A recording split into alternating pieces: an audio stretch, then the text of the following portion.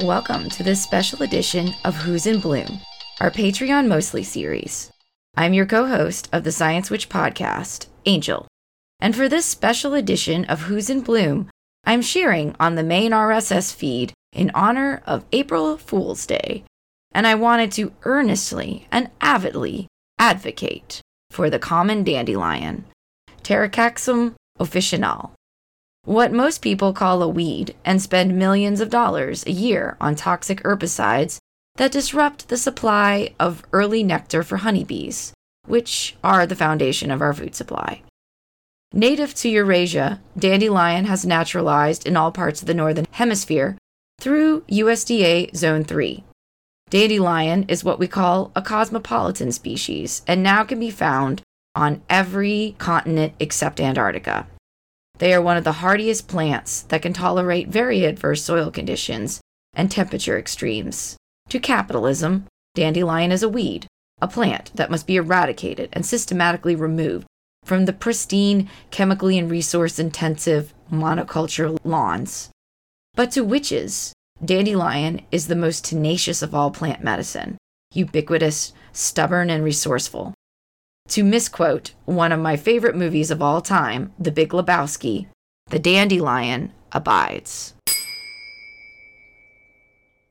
Every part of the dandelion is useful. The new leaves and shoots can be eaten as a salad, green, or cooked. The leaves are rich in fiber, iron, and calcium, as well as vitamin A, C, and E. The parsnip-like roots can also be roasted and brewed to make a coffee substitute. The flowers are also edible and can be used raw or to make fritters. I really enjoy making dandelion syrup, using the blooms in my yard, but only after allowing the bees to get their first taste, usually a week after they bloom. I then collect the flower buds, being sure to remove the base of the flower or the calyx, as it contains latex, a bitter, milky liquid, which can overpower the sweet floral taste of the syrup. I then soak the flowers for a while, depending on your time frame, anywhere between 24 to 48 hours, then rinse and put them in a pot of boiling water for about 20 minutes. After boiling, strain the petals out through a fine mesh strainer or cheesecloth. The liquid should be a nice golden color. I then bring the extract to boil again and add sugar and honey, then reduce the liquid by about half to make the syrup thicken, which will be evident when it cools. I then use the syrup to make kombucha or put it in pancakes or jelly, and you can also use it to make wine, which is on the list of things I plan on doing one day.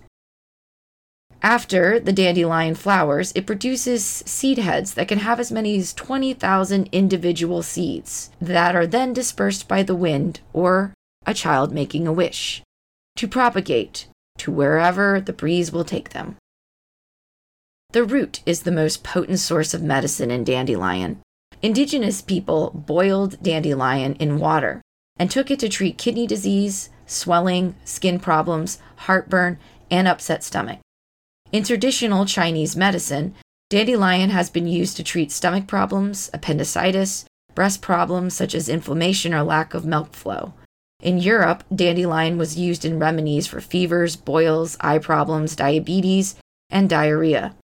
Traditionally, dandelion has been used as a diuretic to increase the amount of urine and eliminate fluid in your body. It has been used for many conditions where a diuretic might help, such as liver problems and high blood pressure. It is also a laxative and is used to support digestive health. According to the NCCIH, there is no compelling scientific evidence supporting the use of dandelion for any health condition. Also, it cautions that there are people who may be allergic to dandelion and that the allergic reactions may be more likely in people who are allergic to related plants, such as ragweed, chrysanthemums, marigolds, and daisies. However, there aren't any reports of dandelion poisoning, and it is generally considered safe plant to use, provided it is collected in areas that are not sprayed by pesticides or contaminated by car exhaust, like on the sides of the road. If you are going to consume any part of the dandelion, make sure that you know they come from a pesticide-free area away from the roadside. Right now, dandelions are a powerful ally to call upon in this time of environmental instability, climate change, toxic train derailments, oil spills, chaotic weather patterns causing drought, famine, and disease. And the list goes on and on. Dandelion is the energy to endure, adapt, and find the way back to light, to life. The dandelion abides. And despite our human folly in trying to eradicate them from our pointless and more seemingly uninformed attempts to stamp them out of the biological wastelands of lawns and golf courses, it still abides by offering us so many of its services and gifts. In addition to providing important forage for bees, medicine for people and animals, dandelions can also be used to remediate soil toxins by uptaking heavy metals. One researcher found dandelions growing on oil sand mine tailings in Canada, and when they investigated how these plants survived on the harsh, acidic conditions, they found that dandelions had formed a symbiotic relationship with a fungus species, which was able to remediate toxic chemicals from the soil. When nothing else can grow, the dandelion can thrive, and then make the area habitable for other organisms again. Dandelion, in so many ways, is the stalwart, tenacious companion to life, stepping out into the areas that are so degraded and diminished that nothing else can grow, and finding a way to abide.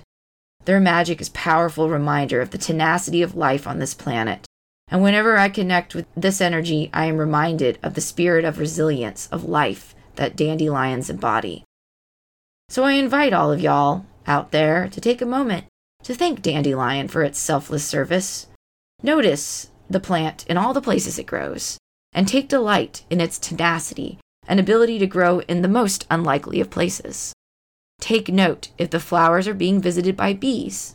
If the flower has already gone to seed, pick the seed head and take a deep breath, so you can make a wish and detach every seed with one breath. In my favorite tarot deck, the Herb Crafter's Tarot, the dandelion is given the hallowed honor of being the first card in the major arcana, card 0, the Fool. The Fool represents the beginning of the journey, the fresh start, the stepping out into the unknown and trusting the universe will catch you even if you fall. It is a card of hope, of new energy and direction, and it is a card of enduring will to survive and thrive. Dandelion is therefore a powerful plant ally that I encourage you to connect with this season and take appreciation in what others revile or dismiss, and take strength in the energy of endurance. The dandelion abides. Thank you for tuning in to this special episode of Who's in Bloom. If you like this episode, be sure to check us out on Patreon, where we are posting episodes about flowers this season, including cherry blossoms, sakura, lilac, daphne, and goldenrod. You can access episodes in this series as well as other bonus content for only $1 a month, and your support is invaluable for us in helping continue to bring you the Science Witch Podcast project. Thank you again for listening, and don't forget to stop and adore the flowers.